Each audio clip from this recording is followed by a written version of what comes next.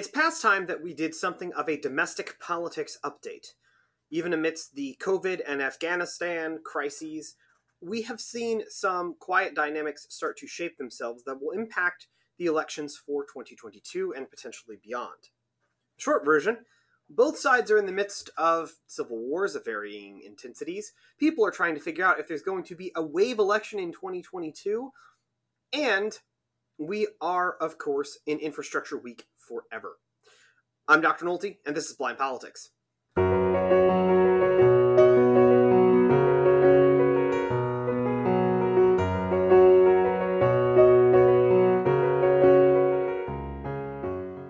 And welcome, podcast listeners, to another episode of Blind Politics with Dr. Nolte. I am Dr. A.J. Nolte, Assistant Professor of Government at Regent University's Robertson School of Government.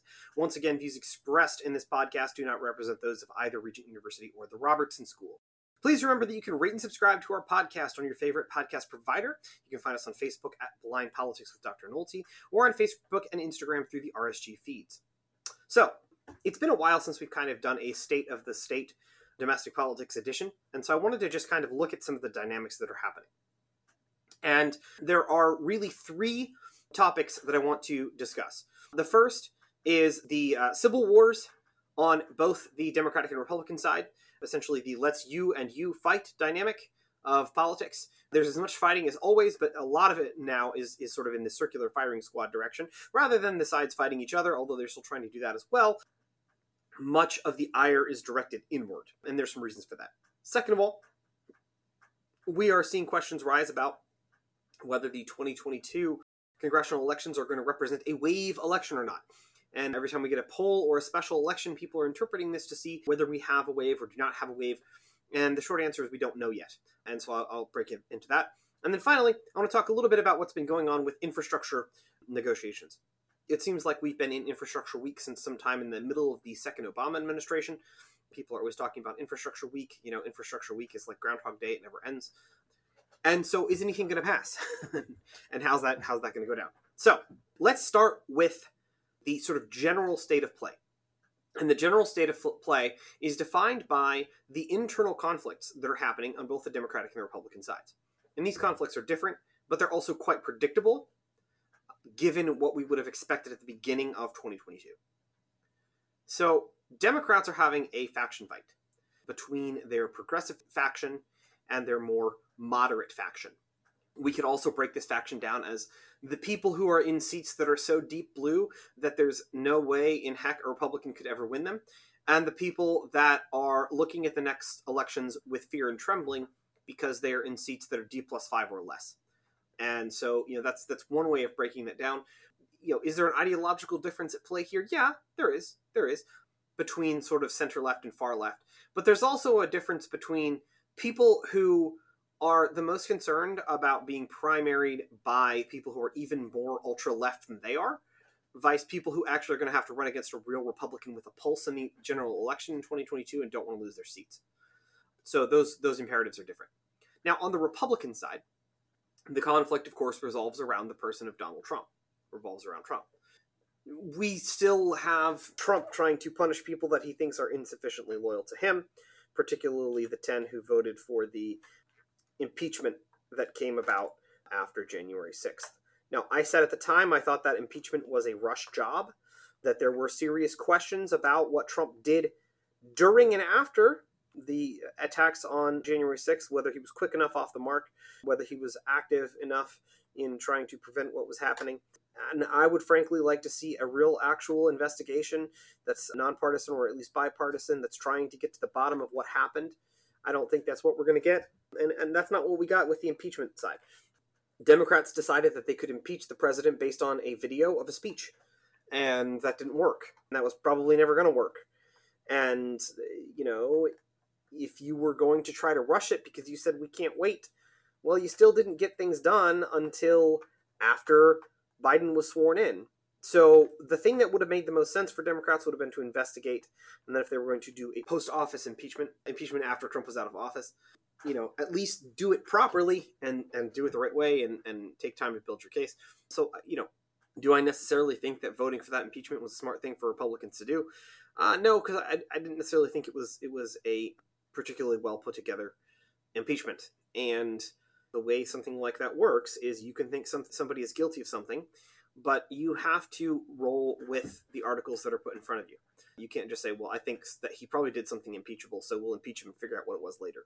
And I just don't think that the impeachment was particularly well put together on the part of the Democrats. Now, that being said, I don't necessarily either hold with the idea that, Republicans should try to turn on anybody who voted for that impeachment. It's right after January 6th. These are people that have been through it, have seen that firsthand, and are reacting in a number of different ways to that.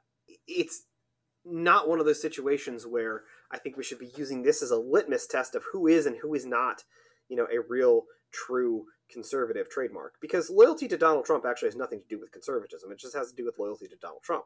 Trump might think that that's the most important thing, but I'm not exactly sure why Republicans should agree with him that loyalty to an ex-president is the hallmark of what it means to be a Republican.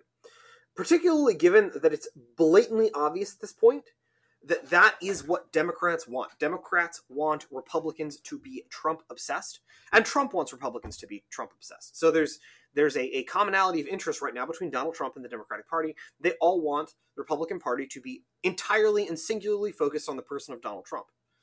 The reason for this on Trump's part is obvious, because Donald Trump's most important political principle is that Donald Trump is great, and that you should be loyal to Donald Trump, right? That is the central core of his message, is himself. So, it is what it is. You can like that or not like that. You can like Trump or not like that, but it's pretty hard to argue that Donald Trump is not about loyalty to Donald Trump first, and, everything else is just in second, if at all. So, he is what he is. For Democrats, they're hoping that running against an ex-president is going to somehow save their bacon in 2022. Now, they've tried this before. They tried it in 2010. Running against George W. Bush didn't work particularly well for them in 2010. Republicans tried running against Obama to a certain extent, didn't work particularly well for them. So this is not a strategy with a long and illustrious history of electoral success. But to be fair to Democrats, it's what they've got right now. And that's the more interesting fight right now, is the fight that's happening within the Democratic Party. Okay, so in 2020, Democrats tried to make the election about Trump. In the presidential, they succeeded. Republicans tried to make the election about the Democrats are being crazy. And in the House, they succeeded. And in the Senate, they succeeded. And so even after 2020, you had some of the moderates like Abigail Spanberger, for example, up in Virginia's 7th, talking about, look, this is killing us. This defund the police stuff is killing us. Everything that you progressives are trying to do is a problem.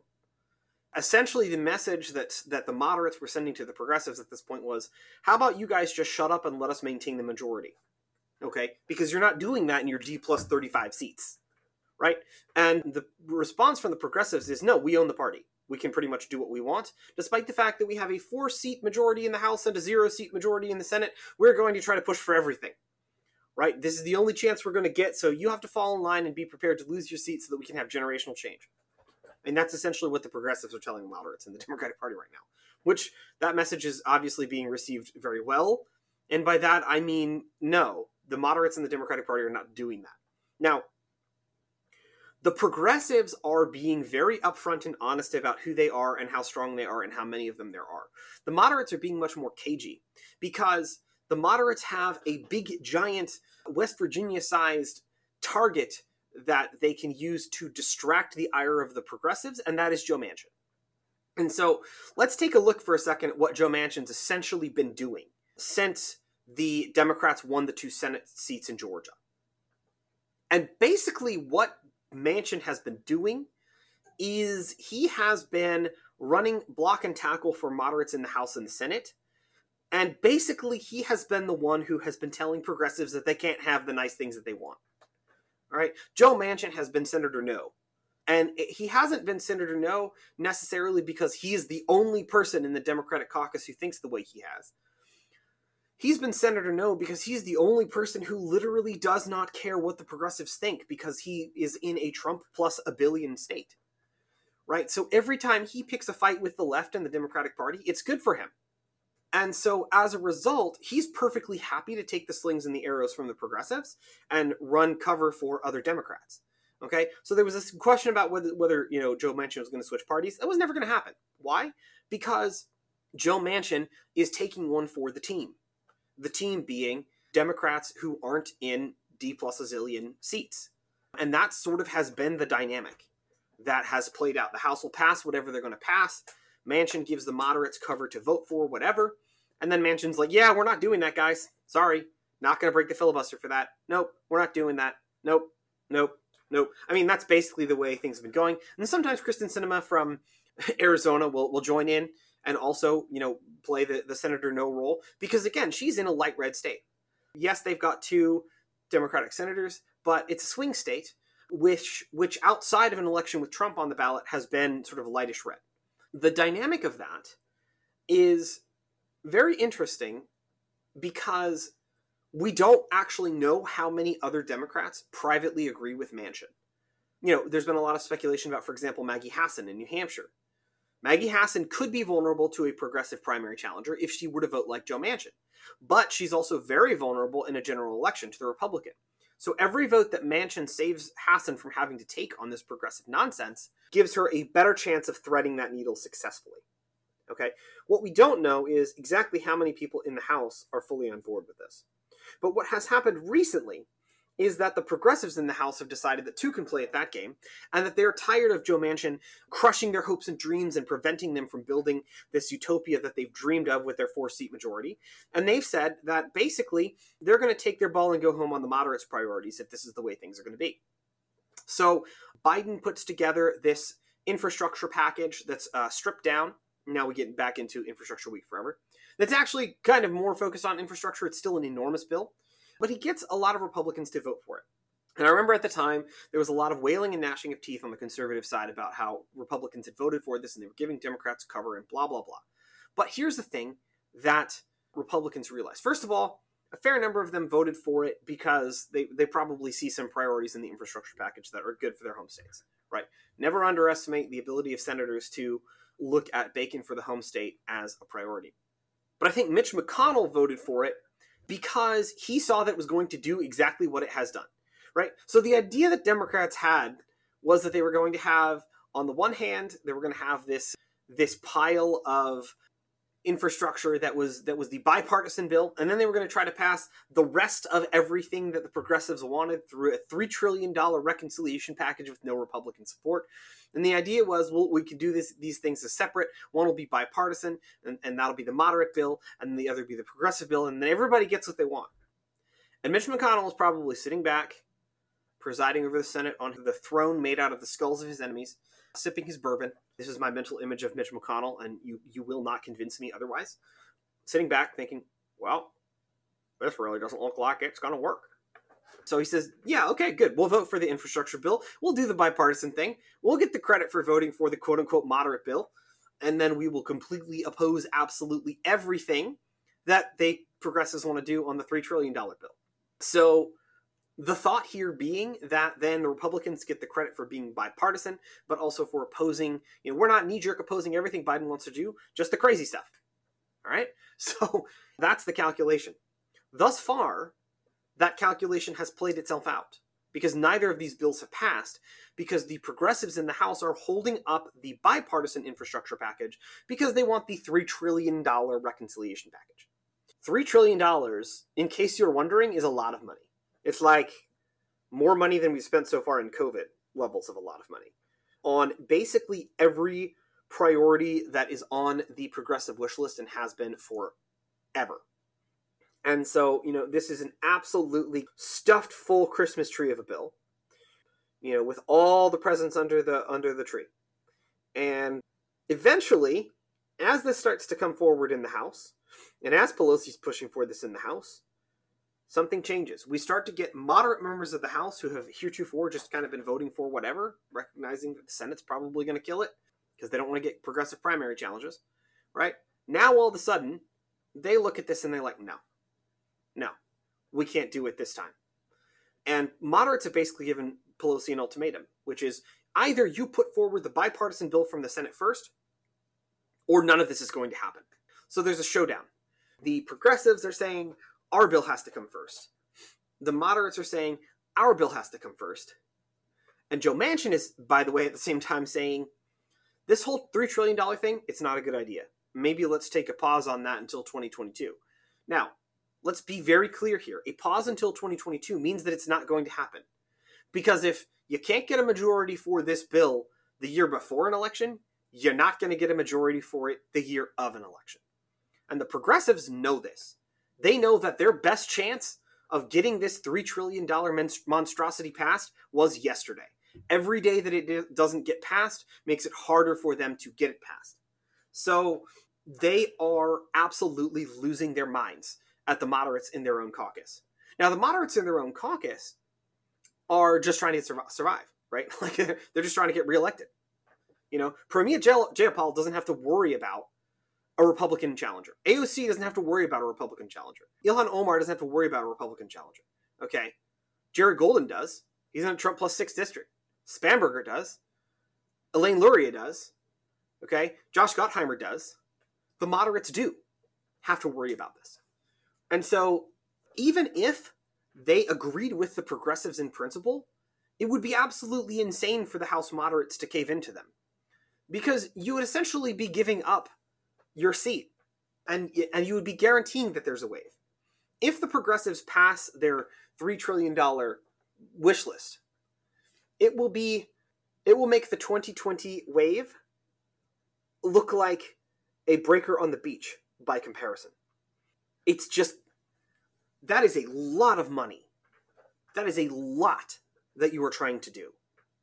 And people are going to look at this and freak out that that you have this narrow majority and you're trying to ram through this massive change. And progressives know, and they just don't care because it doesn't affect them. It doesn't matter how big the wave gets. Everybody in the progressive caucus is basically wave proof. And so they just don't care because their districts are so deeply Democratic that they can survive whatever happens. You know, even if there's only 100 Democrats left, they will be the Democrats in the progressive caucus. So yeah, they don't care. And they want what they want, and they want it now. So I have no idea how this is going to play out. There's 3 ways that this could go, in theory. Okay? And then there's one thing that's not going to happen. What's not going to happen is that you get the $3 trillion reconciliation bill without the bipartisan package. Because it's not going to happen. Joe Manchin might as well move out of the state and just announce his retirement the next day if he votes for that. And if Manchin doesn't vote for it, it's not happening. Because there's no way that any Republican, like even a moderate like Susan Collins, the reason that you're a Republican if you're a moderate like Susan Collins is because you don't want to spend all of the money. Like, you only want to spend some of the money, not all of it. And so, yeah, you're not getting any crossover support from any Republican on that massive boondoggle. And they don't have the votes in the Senate. Manchin has said he's not voting for it. Sinema said she's not voting for it. It's not happening. And they're probably blocking and tackling for somewhere between 5 to 7 other Democratic senators who, if push came to shove, would also not want to vote for it because they like their jobs and would like to keep them. Okay, so that's not going to happen. So there's 2 ways that this could go. Well, really 3, I guess.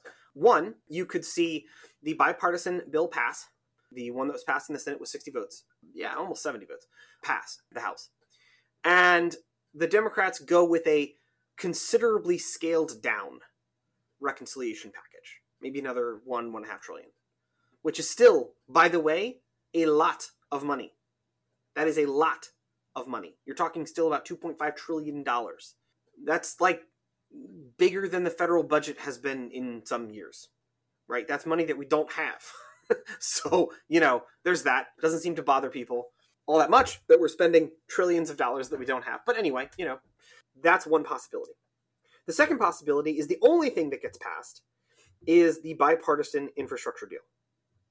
This is probably actually the best outcome for Democrats. It's bipartisan, it's popular. Biden can then go back and say that his major accomplishment was a bill that had 69 votes in the Senate. Honestly, it is really ridiculous that the Democrats are even trying this other reconciliation vote. You have 4-seat majority in the House. You have a 0-seat majority in the Senate that is maintained entirely by Kamala Harris breaking ties. And you have a bill on the table that has 69 total votes that's a bipartisan infrastructure package. Like, under normal circumstances, if you had rational people making the decisions, at that point you take the win, take your ball, and go home and call it a day. Hurrah, we finally did infrastructure. Okay? Like, that's the obvious thing. So, of course, Democrats are not doing that. And so that's one outcome. That's the second outcome. And the third outcome is that nothing gets passed. The House completely deadlocks on this. They're not able to get anything passed. And moderates won't vote for the $3 trillion reconciliation package. Progressives say that the bipartisan bill is far too little, and they won't vote for it. And Kevin McCarthy and the Republicans decide we're not giving Democrats top cover on this. We're not going to save Joe Biden's signature accomplishment for this. Remember, the incentives for the House and the Senate are different. Senators have an incentive to do what's best for their state. The House has always been more an area where it's easier to maintain sort of party unanimity. So that wouldn't be a totally surprising outcome. And if that happens, that's also not a great outcome for Democrats. So the question really becomes, at what point does Nancy Pelosi essentially tell the progressives the game is up, knock it off, fall in line, and vote? And does she have the authority to do that? Right? So Nancy Pelosi kind of is a more progressive-oriented person. So her heart is there.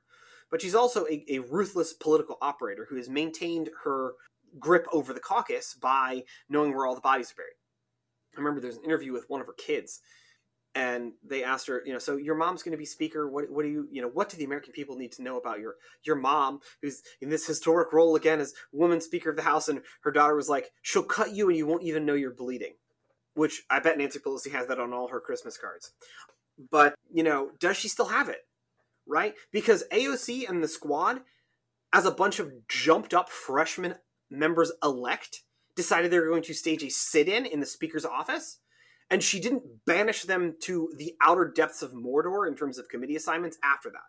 So, you got to ask yourself whether Pelosi's past it at this point in terms of being able to control her caucus, right? Because the one thing the Democrats have always been good about is your job as a freshman is to shut up and fall in line. And now they've got, AOC, the Republican fundraising gift that keeps on giving. Seriously, if AOC didn't exist, the Republican National Committee would have to create her. She literally exists to open her mouth and make dollars fall out for every Republican in the country. It's like Republicans used to have to work to raise funds. Now they just look for the most recent AOC quote, copy, paste, send out fundraising email, wait for the money to roll in. It's just about that easy. She is a fundraising machine for the other party.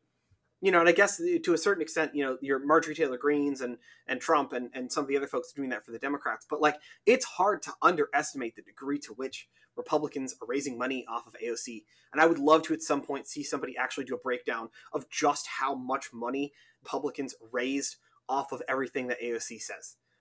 So at this point, the FEC needs to be investigating her for making in-kind contributions to the RNC every time she talks, and especially every time she tweets and does whatever you do on Instagram.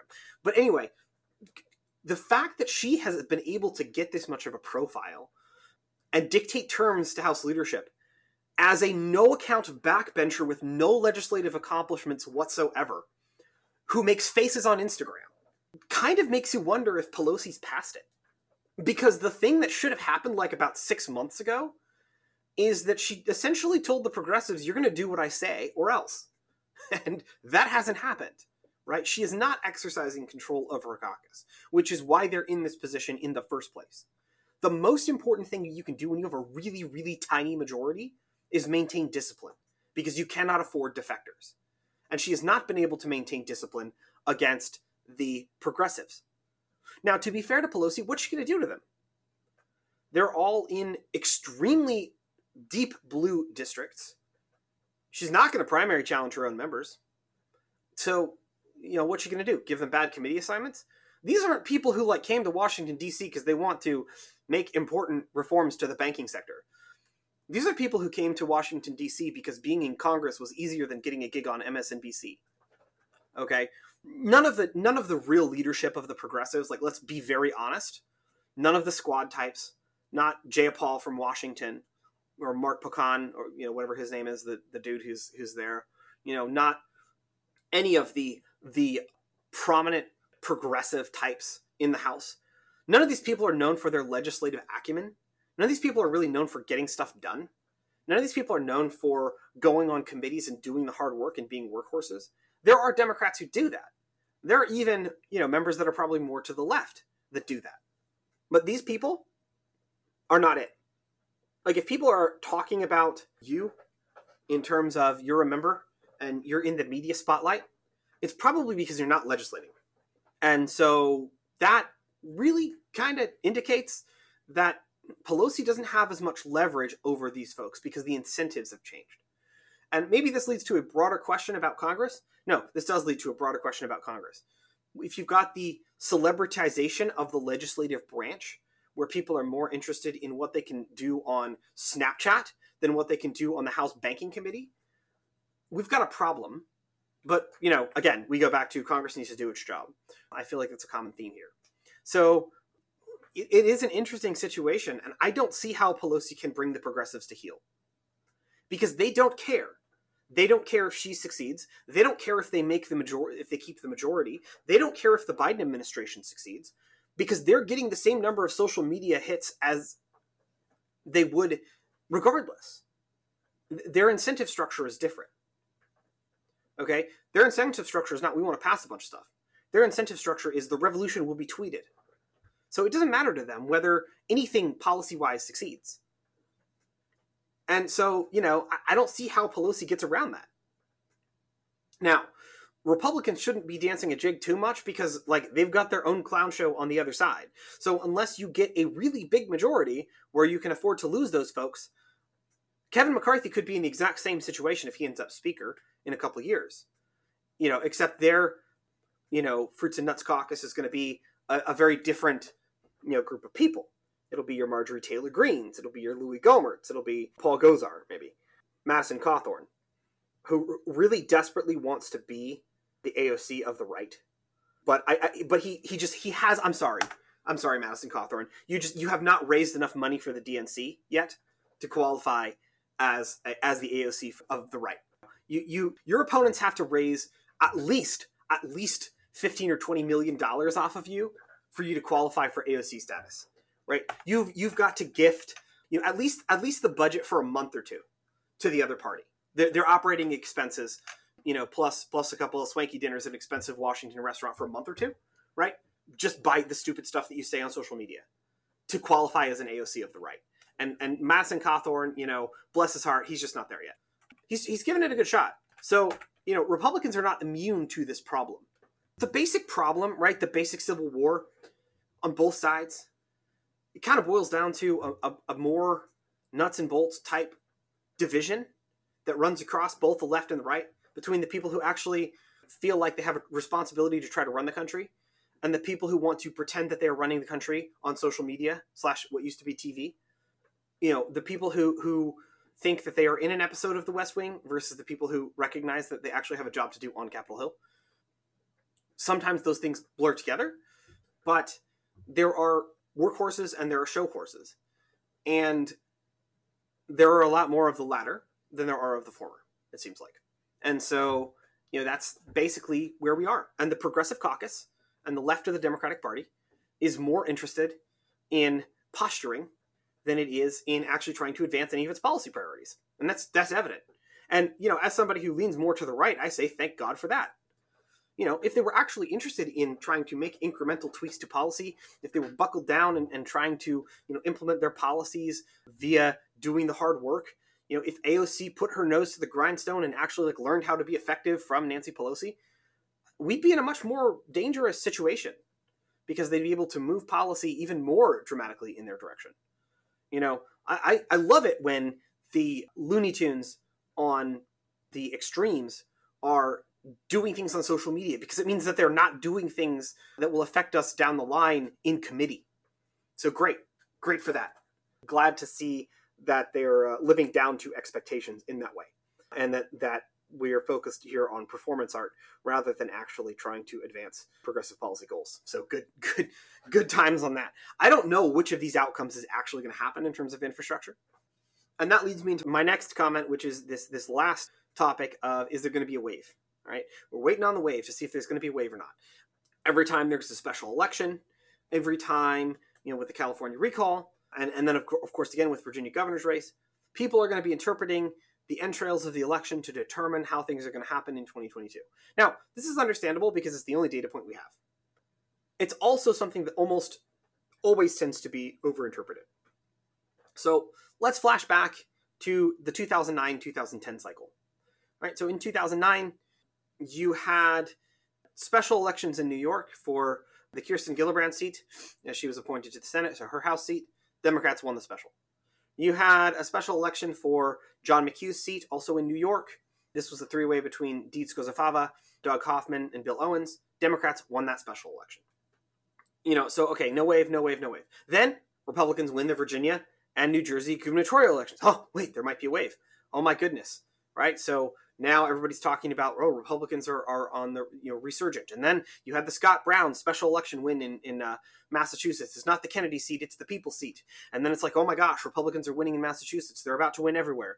And then you had a special election in Pennsylvania.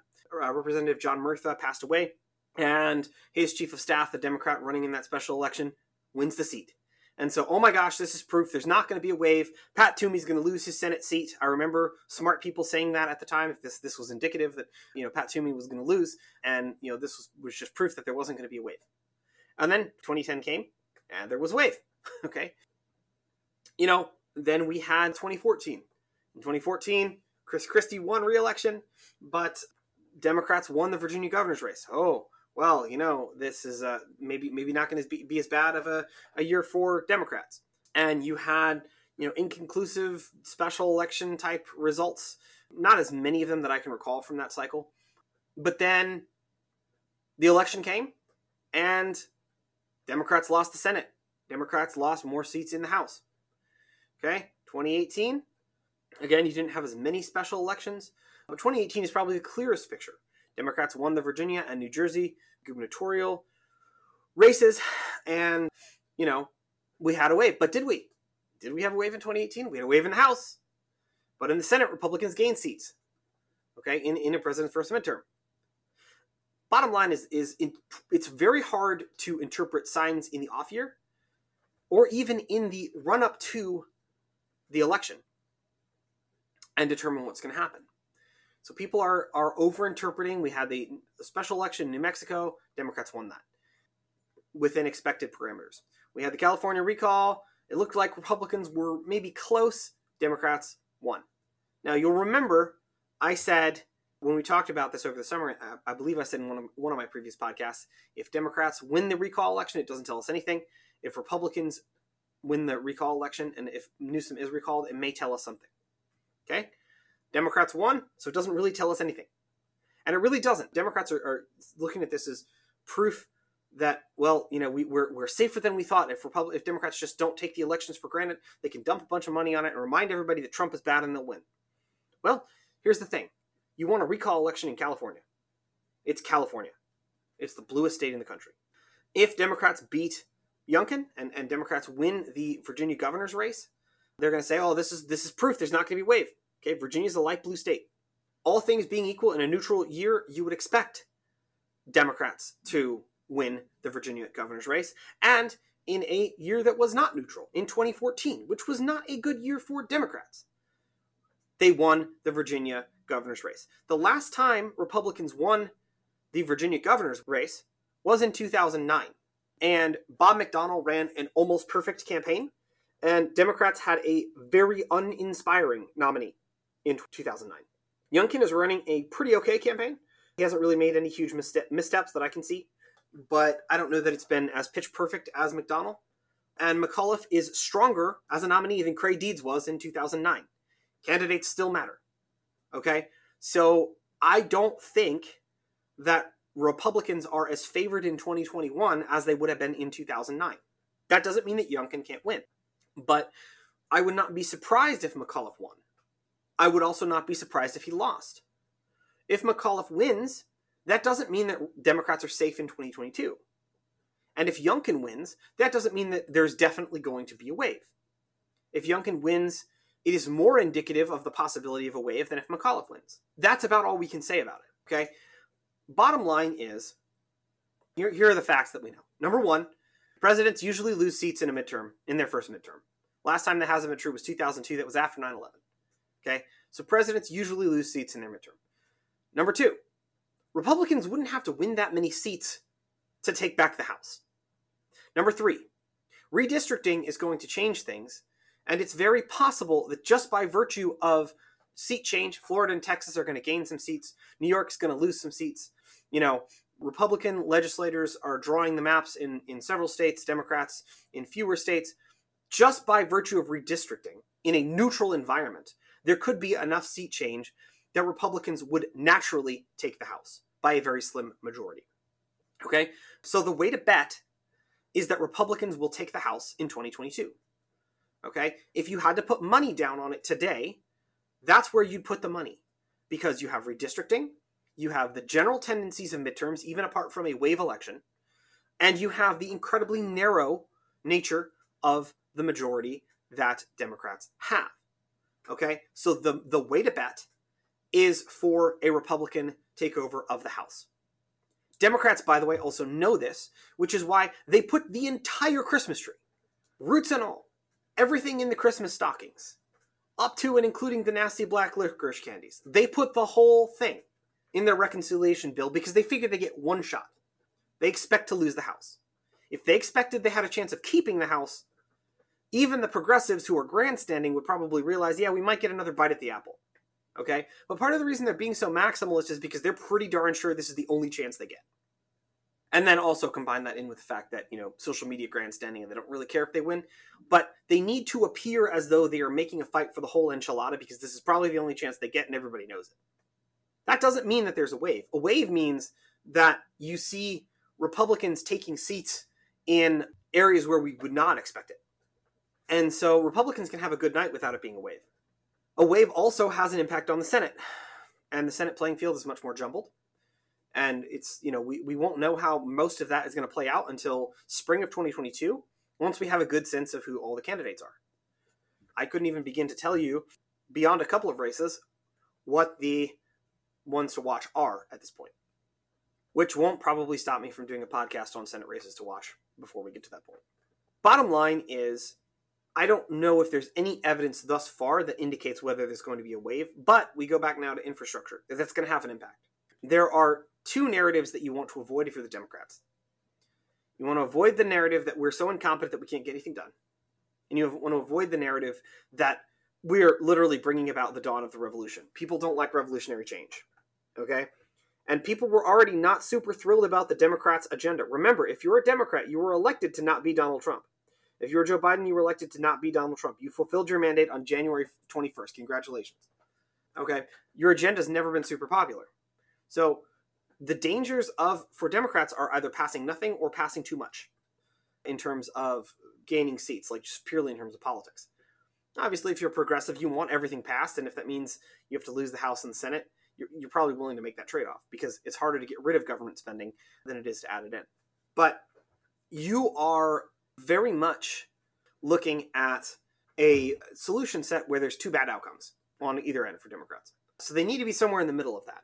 Now, if they land somewhere in the middle of that, so those would be the two outcomes discussed above, earlier in the podcast. One where they get the bipartisan bill plus something else, and the other where they get the bipartisan bill and that's all they get. Those are the two outcomes you need.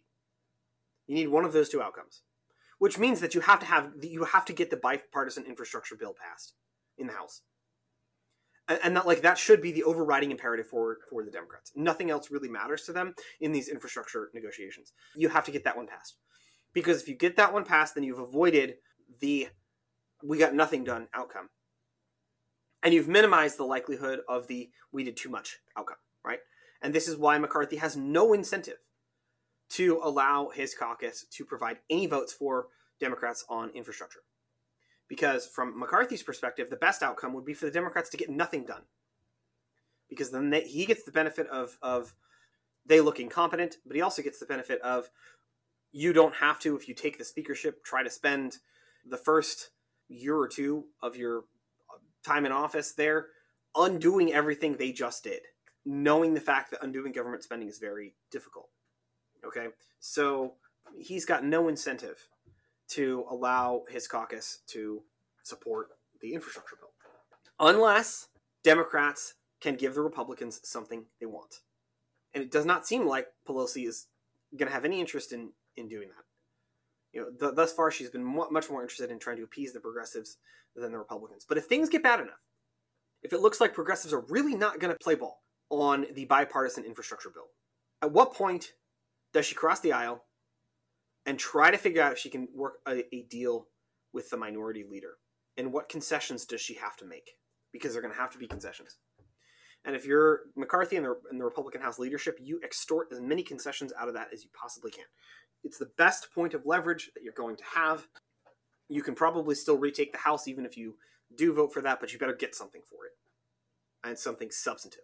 So that's also going to be a test of Kevin McCarthy's leadership and whether he's got the chops to be Speaker. How he handles this will partially determine that. Okay, so that's a wrap for this domestic politics review episode. Please remember to rate and subscribe on your favorite podcast providers. Find us on all the social media places mentioned above. Got some exciting episodes coming up. So that's going to close us out. And for Blind Politics, this is Dr. Nolte signing off.